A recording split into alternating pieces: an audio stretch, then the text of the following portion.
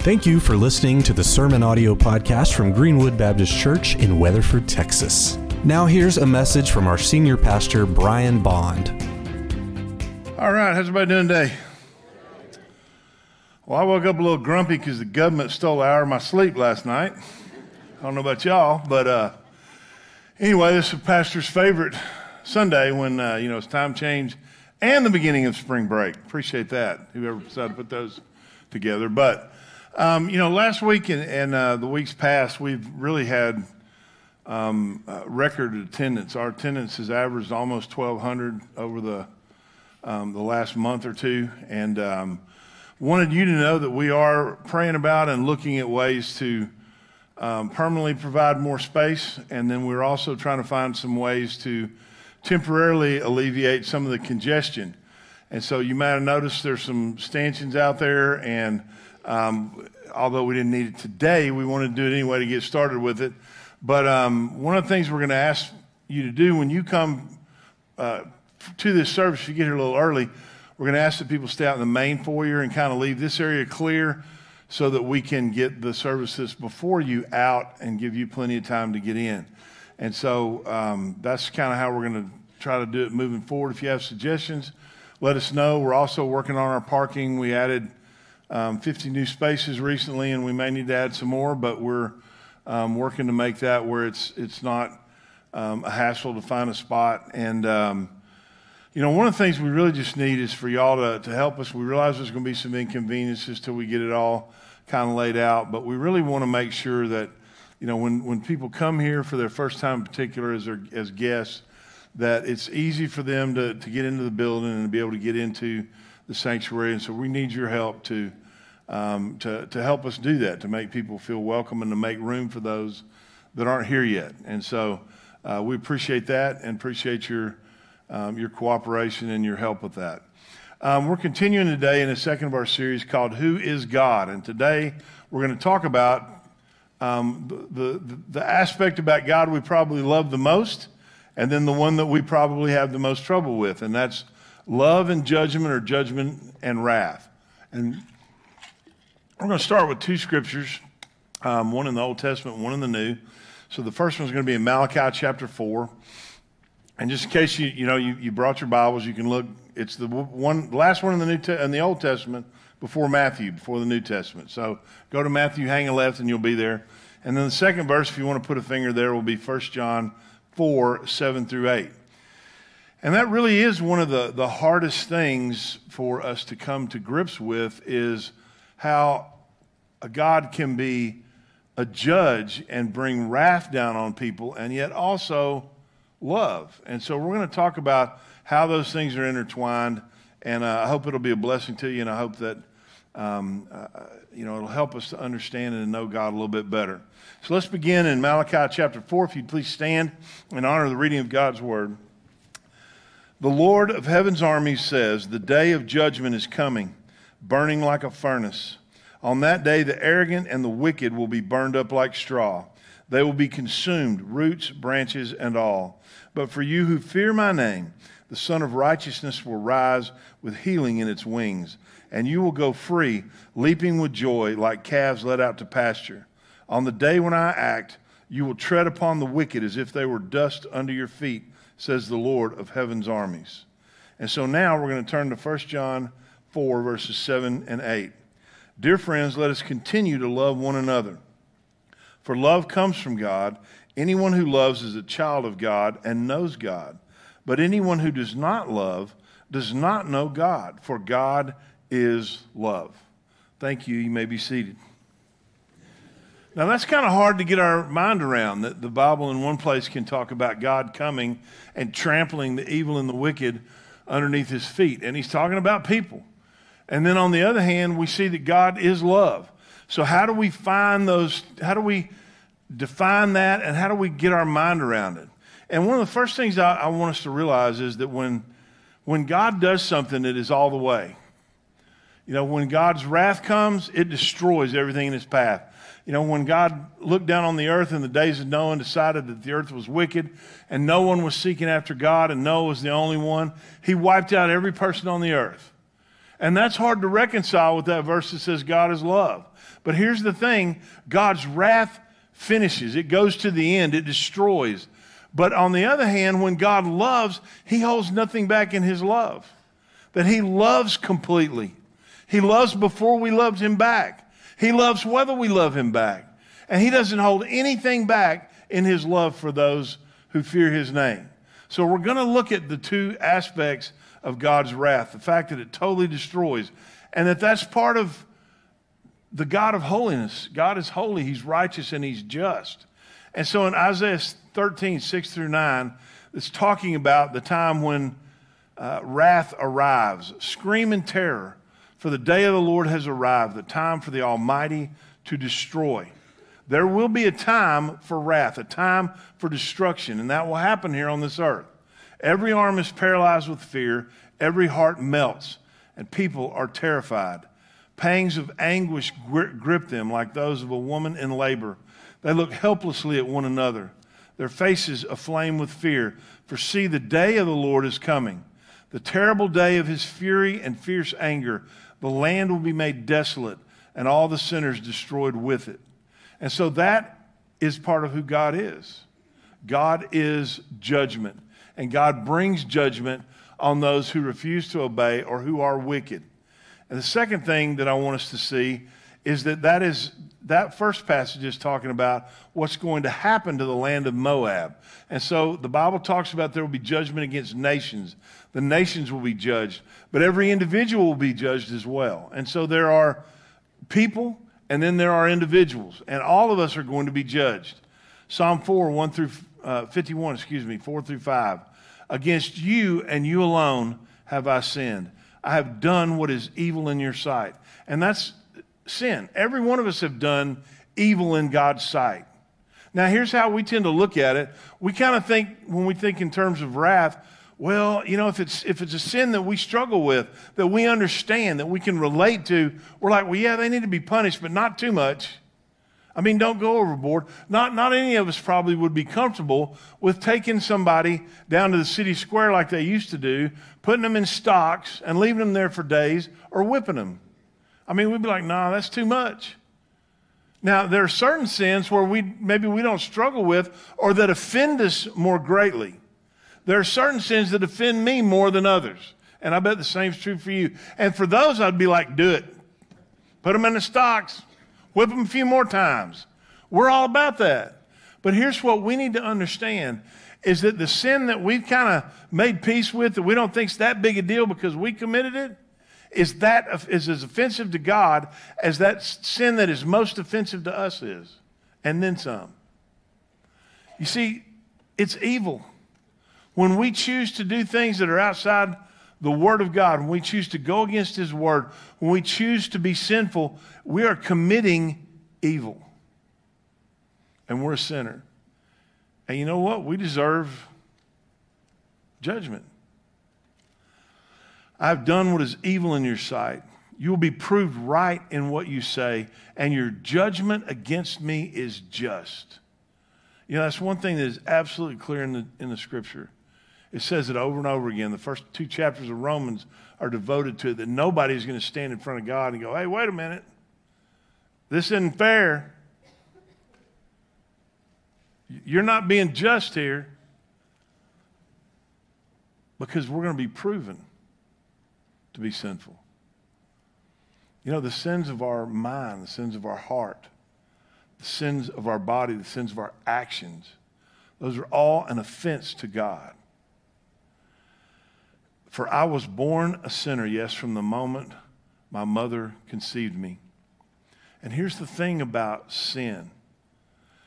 It says in Romans 6:23, for the wages of sin is death, but the free gift of God is eternal life through Christ Jesus our Lord. Now, I want you to see the two differences there, okay? One's talking about the wrath and judgment of God, and the other's talking about the love of God. The wrath and judgment of God is a wage. What is a wage? It is something that we earn. It's something that is due to us. You know, when somebody goes to court and they're convicted of a crime and they go before the judge, let's say it's a murder. Somebody's convicted of murder and the jury came back unanimous. First-degree murder. And then they're marched in there, and the judge goes, well, I see that you murdered somebody, but I also see that you contributed to this charity and that, you've been helpful here and you helped this guy out and you did. So, overall, you murdered somebody, but you've done a lot of good things. And so I tell you what, I'm gonna let you off the hook. I'm gonna just give you a sentence of the day, which you've already served. Hey, you're free to go. We would all be down there clamoring for him to resign. Because that's not what a good judge does. A good judge gives what they have earned, what the penalty for their actions is. And it's clearly defined in the law. And in the laws of God, it's clearly defined as well. That when you sin, you have earned something. It is due to you. And what is due to you? The wages of sin is death. Now, you're like, well, man, you should be put to death for it? In this instance, it's talking about more than just physically dying. It's talking about separation from God. To be separated from him forever.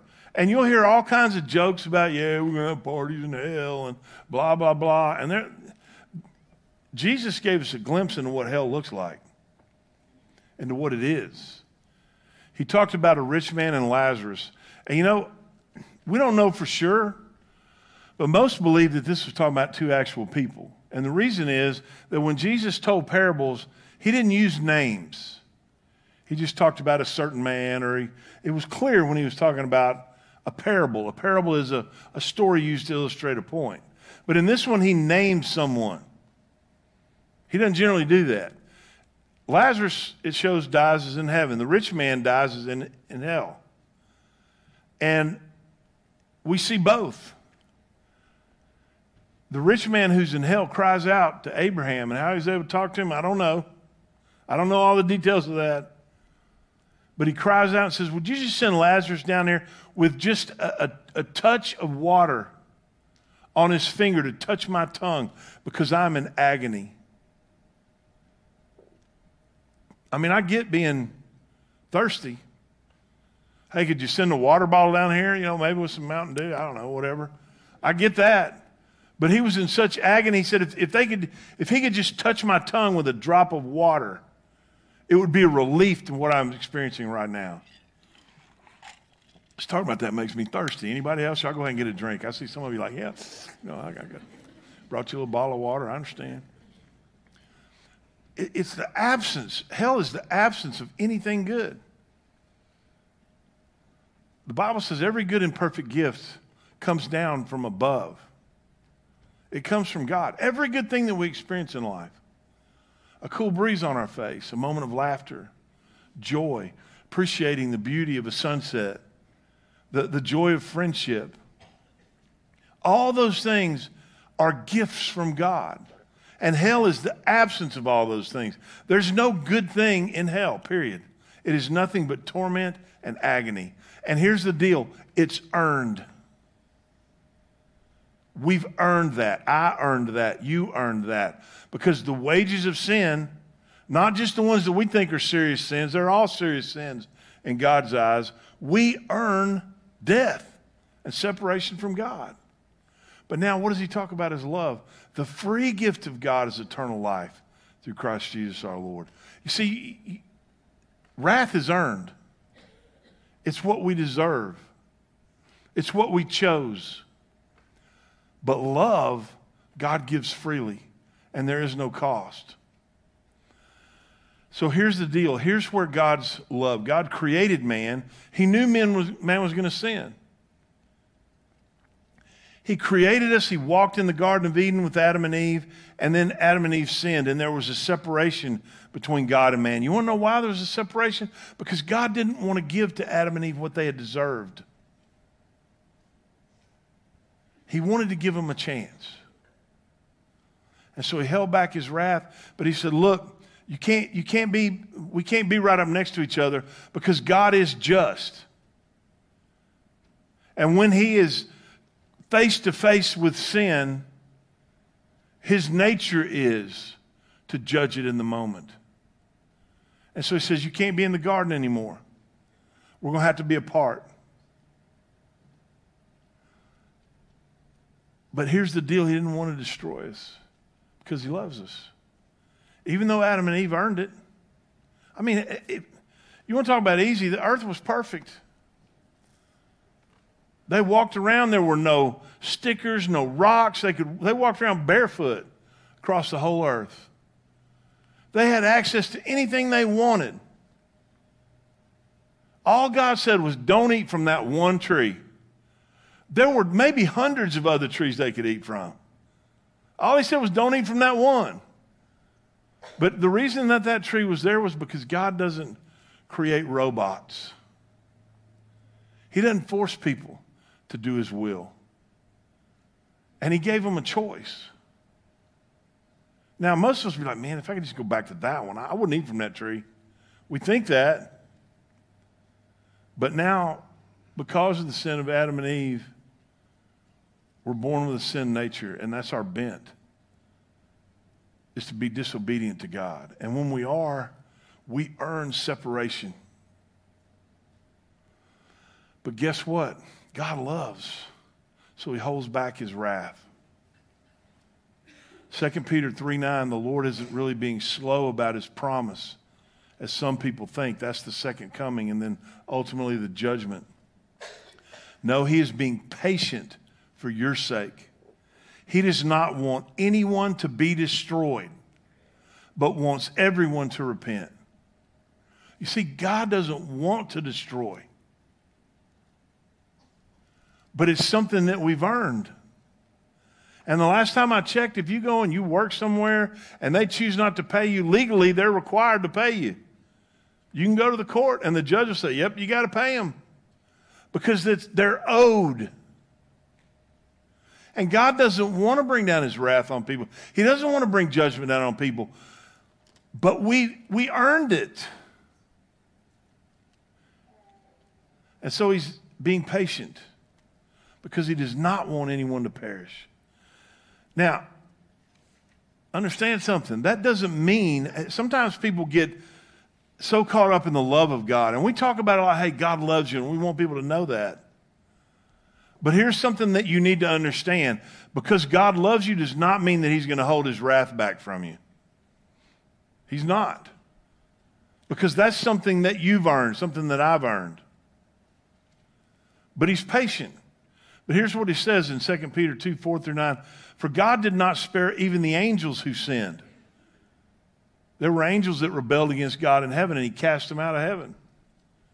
He threw them into hell, into gloomy pits of darkness, where they are being held until the day of judgment. And God did not spare the ancient world. You remember when he wiped the world out with a flood? Except for Noah and the 7 others in his family. But here's the thing, even in that, even when God came to Noah and said, man, the earth, the people are sinful. None of them seek God. None of them do right. Except for Noah and the 7 others in his family, he spared the ancient world. Noah warned the world of God's righteous judgment. God told them through Noah, either repent or judgment is coming. And there's differences of opinion. It doesn't give us an exact amount about how long it took Noah to build the ark, but it was somewhere between 80 and 120 years to build the ark. And during that time, Noah was testifying to the world, repent, God's judgment is coming unless you change. So God, even then, even when there wasn't one righteous person, gave them opportunity year after year after year after year after year to repent and change. And they chose not to. So what did God give them? Man, God's mean to wipe them out. God gave them what they earned. So God protected Noah when he destroyed the world of ungodly people with a vast flood. Later, God condemned the cities of Sodom and Gomorrah and turned them into heaps of ashes. He made them an example of what will happen to ungodly people. But God also rescued Lot out of Sodom because he was a righteous man who was sick of the shameful immorality of the wicked people around him. Yes, Lot was a righteous man who was tormented in his soul by the wickedness he saw and heard day after day. So you see, the Lord knows how to rescue godly people from their trials, even while keeping the wicked under punishment until the final day of judgment. You know, there's an interesting part of that story about Sodom and Gomorrah. When God sent angels and they came and they met Abram and Sarah at the time and told them that God was going to give them an heir. And Sarah laughed. And one of the angels said, why are you laughing? And she said, well, I didn't laugh. Yes, you did. But after they told them, they were leaving. And Abraham recognized that they were messengers from God. But after that was over and they were leaving at the last part of that story, they were headed off towards Sodom and Gomorrah. And the Bible says, and God was thinking to himself and shared through Scripture, should I tell Abraham about what I'm going to do? And he says, you know what? He's the child of the covenant. I'm going to tell him. So he comes down and he tells Abraham, you need to get your nephew Lot out of Sodom and Gomorrah because I'm going to wipe them off the earth because of their wickedness. And Abram has this conversation that's really amazing. And so Abraham asked God, he said, well, God, you're a righteous judge. What if there were 100 righteous men there? Would you spare it then? Would you, if I could find 100 righteous men? And God says, yeah, I'd spare it. And then Abraham asked him, well, what if there were 80 righteous men?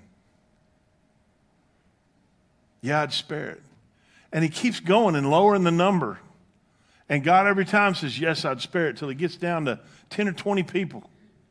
God, would you spare it if there were this many righteous? God says, yeah, I'd spare the city. And you know what we get out of that? Because you're like, man, that's a strange conversation. I mean, I've always been so puzzled by it. Why is that in there? That's just odd. Because God knew who was in Sodom and Gomorrah. But God also wanted Abraham to know and wanted us to know through him that he doesn't want to destroy. And so he kept lowering the bar. If there's just this many, if there's just a handful of righteous people, I'll spare both these cities. But there weren't. There's another story that comes later when Moses comes and leads the people as a messenger from God, and God says, I'm gonna release them from Egypt. And you know what? They had a hard time getting their mind around it because they'd been slaves their whole life. And their parents before them had been slaves their whole lives. And their parents before them had been slaves their whole lives. And that's just what they thought life was. It didn't really even occur to them that they could be free. But God knew they could. And so he came to them and said, I'm going to set you free. And I'm going to take you to your own houses and your own farms and your own land. And it's flowing with milk and honey. And they're kind of like, sounds good. But they didn't really know what to make of it. And so God went through all these plagues to release them from Egypt. And when Pharaoh finally released them, God moved in the hearts of the Egyptians. He moved them, and they brought gold, silver, all their precious metals, and just gave it to the Israelites as they're walking out. So they're walking out free and rich at the same. I mean, can you imagine that? They're rich now. They're wealthy. And so they walk out and God leads them down, and Pharaoh changes his mind and comes after them. God blocks them from getting to him. And then that night, he parts the sea. And they walk through on dry ground. And when they get to the other side, they turn around and they watch as the Egyptians are coming after them. Whoop, God destroys them right in front of them. He leads them by a cloud during the day and by a pillar of fire at night so they can see the presence of God every day. He brings them water out of rocks in the desert where there's no water. He satisfies their thirst. He feeds them with manna from heaven that he rains down. It was easier than DoorDash, people. All they did was go out, pick it up, and eat it. He fed them in the wilderness. And then when he took them to this mountain and where they were supposed to worship. And he says, hey, I'm gonna bring my presence down on this mountain so you can see. And so he does that. And then Moses goes up and he's giving him the 10 Commandments. And he's meeting with God face to face. And the Israelites who are back now, they can see the presence of God on the mountain. And you know what they say? After a while, they come to Aaron and they say, hey, Aaron, you know, this Moses dude, we don't know what happened to him. We don't know if he's coming back or not. So we want to make our own God. We want to make a golden calf. You ever been around cows? Who in the world will make a god out of a cow? I don't even get that. But that's what they want to do. They made a golden calf. And they started dancing around and worshiping. And you know what? God talks to Moses. He said, hey, Moses, you better go back down there. I done had it. I'm done. Even after all these things. And I want to ask you a question. If you're just looking at this logically, would you not look at those people at that point and go, ain't going to be no change in these yahoos. These Hanyaks are never going to get it. I mean, who wouldn't? I mean, if anybody deserved being wiped out, it was them. You get all that. God just hands you all that. And you're still like, man, I think we'd rather worship a cow. All that. And so Moses, he's got a chance now. But man, there's something about being in the presence of God that changes you. Moses could have been the man. But he says, no, God, you don't want to do this. You don't want to do this. Let me go down there and deal with them, but be merciful. Don't bring your wrath down on them. And then he comes up with, because people would think you did this or that, and God, when does he ever care about public opinion? I mean, it's a pretty weak argument in and of itself. But you know what God does? The Bible says he relented and he changed his mind. And you know why he changed his mind? Because he doesn't want to destroy. Even when we're in our most wicked, even when we're in our worst moments, he doesn't want to destroy us. But make no mistake,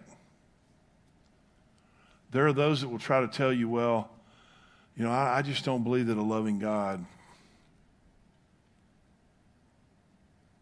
could send anyone to hell. Well, here's the thing.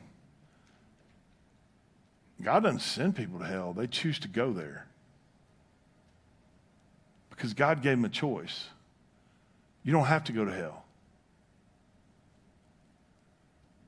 God gave them a way. Jesus said, I'm the way, the truth, and the life. But they rejected the way. Well, what about those in the Old Testament? They were saved just like we are. Abraham didn't even know the name of Jesus, but he believed God, and God credited it to him as righteousness because he believed God. That's all we got to do is believe God. God doesn't want to destroy, but make no mistake, the same Jesus that came and bounced kids on his knee and said, man, let the little kids come to me. The same one who had compassion on a mom who'd lost her child and raised her child. The same one that healed the sick and fed the hungry, that loved people, even when they hated him in return. He will come back one day to the earth. Now, there's a coming back for the church. That's when we meet him in the air. But then there's a time when he's coming back to this earth, and things are going to be different then. In Romans 19, 11 through 16, then I saw heaven opened, and a white horse was standing there. Its rider was named Faithful and True, for he judges fairly and wages a righteous war. His eyes were like flames of fire, and on his head were many crowns. A name was written on him that no one understood except himself. He wore a robe dripped in blood, and his title was Word of God. The armies of heaven, dressed in the finest of pure white linen, followed him on white horses. From his mouth came a sharp sword to strike down the nations. He will rule them with an iron rod. He will release the fierce wrath of God, the Almighty, like juice flowing from a winepress. On his robe at his thigh was written this title, King of all kings and Lord of all lords. And that's Jesus too. And that's a Jesus that's coming back. And when he comes back, he's not coming with a message of love. He's coming with judgment and with wrath. Why? Because that's what people have earned. But the thing about God is that he loves without limits. I'll be honest, I got limits on my love. And I bet you do too.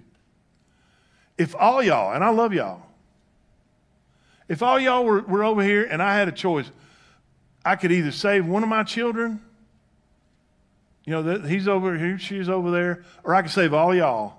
I hope y'all are ready to meet Jesus. And y'all do the same thing for me. If it's between y'all and my kid, I'm picking my child 100 times out of 100, and you are too. Because I love y'all, but we got limits. But guess what? God doesn't have limits on his love. He loved us enough that he took that which was most precious and sacrificed him so that we could live. 2 Corinthians 5:21, for God made Christ, who never sinned, to be the offering for our sin so that we could be made right with God through Christ. He didn't hold back. He's not going to hold back on wrath. It's going to be destructive. But he doesn't hold back on love either, because he was willing to sacrifice his own son. Not only that, he didn't just sacrifice him, he made him to be sin for us. He made him who knew no sin to be sin for us, so that in him we might become the righteousness of God. And Jesus loved us enough to be willing to obey him. You see, God not only allowed man to beat him, to whip him, to spit on him, to make lies about him, to despise him, and to hang him on a cross. While he was hanging on that cross, God turned his back and visited his wrath that should have been mine. It should have been yours. On his son, whom he loved. He said that several times. This is my beloved, in whom I am well pleased. This is my beloved.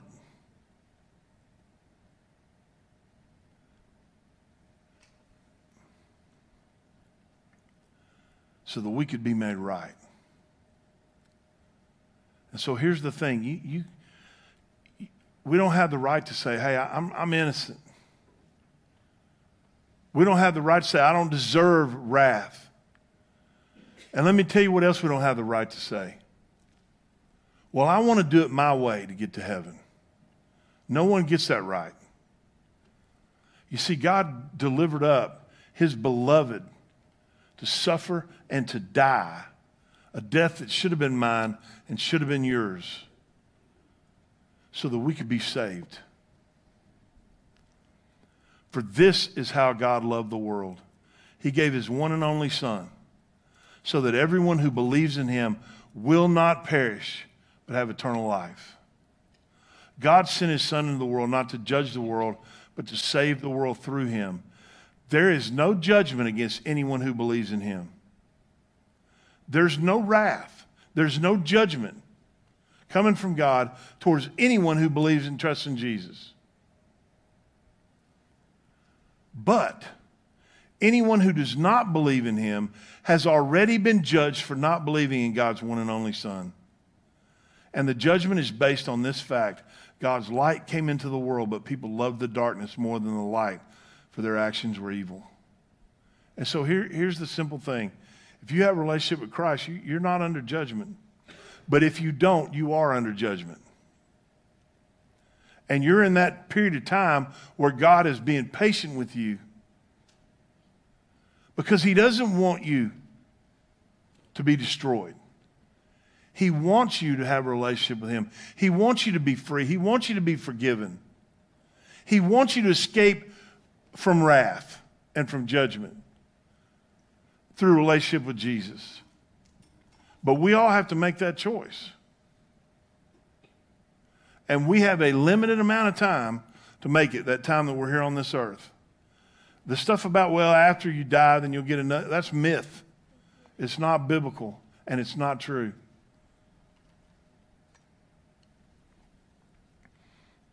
There is no judgment against anyone who believes in him, but anyone who does not has already been judged for not believing in God's one and only Son. So the world without Jesus has been judged. They're just waiting for the sentence to be carried out. It's not too late to be forgiven. But it's only one way, and that's through Jesus. It's simple how we're saved. Number one, you got to admit you're a sinner, that you need salvation. Because we've all sinned and fallen short of the glory of God. So we got to come to God, asking forgiveness of our sins and admitting we're a sinner. Number two, you got to believe in Jesus.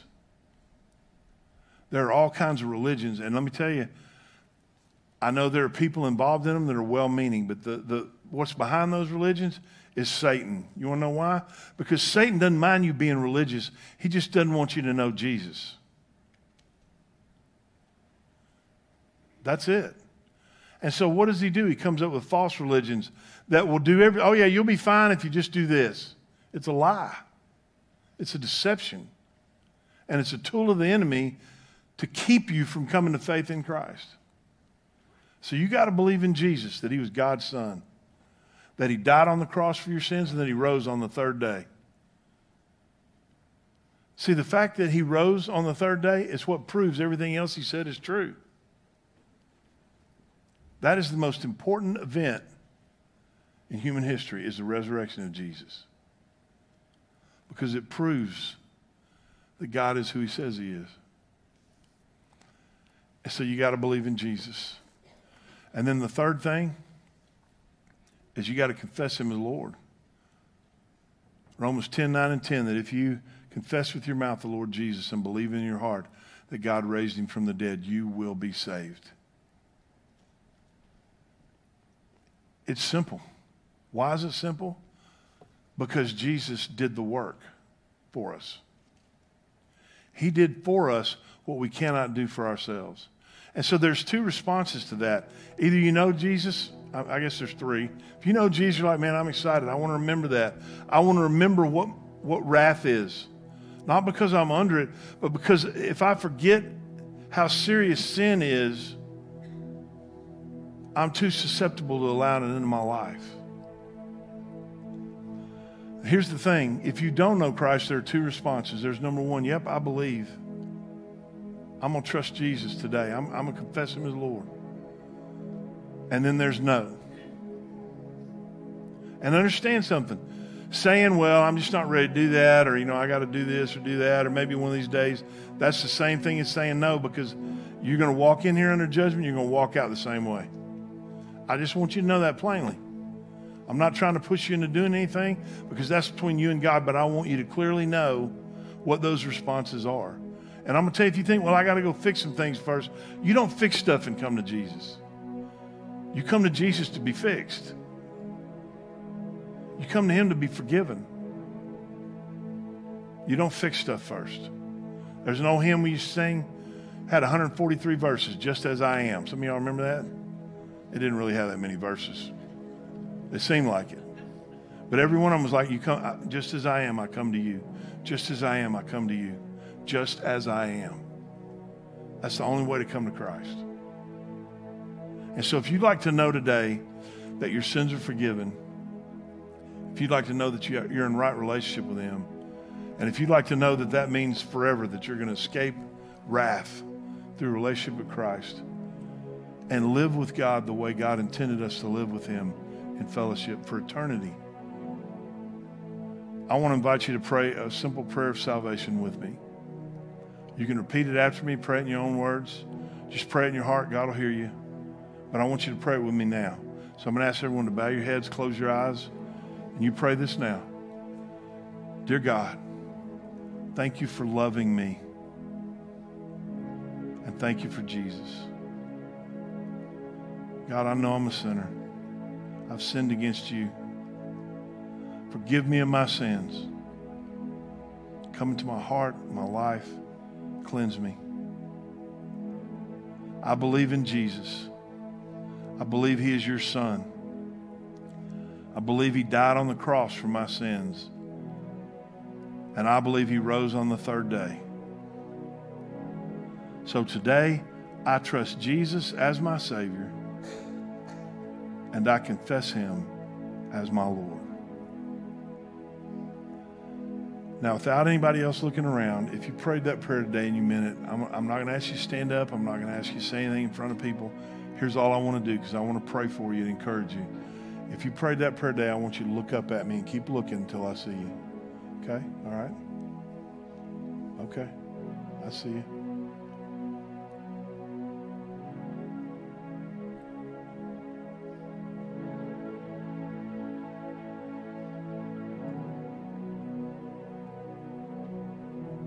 Okay? Now here's what I want to encourage you to do. It's important you tell someone. If you came here with your mom or your dad or an adult, I want you to tell them as soon as the service is over, hey, I prayed that prayer with Pastor Brian. And then parents, I'd encourage you to get in touch with one of our children's ministers, youth ministers, and we'd love to sit down with them and go through their decision and make sure they understand everything. And we'd love to do that. Everyone else, we'd love to hear from you. There's a number on our screen. You can just text save to that number, or you can open it up with that QR code right there. It's also in your bulletin. And let us know that you prayed that prayer. We'd love to pray for you. And we'll contact you and see if there's a time we could get together either by phone or in person and answer any questions you have and talk to you about the next steps in following Jesus. We don't want to bug you. We're not going to. We're not going to ask you for anything. We just want to encourage you.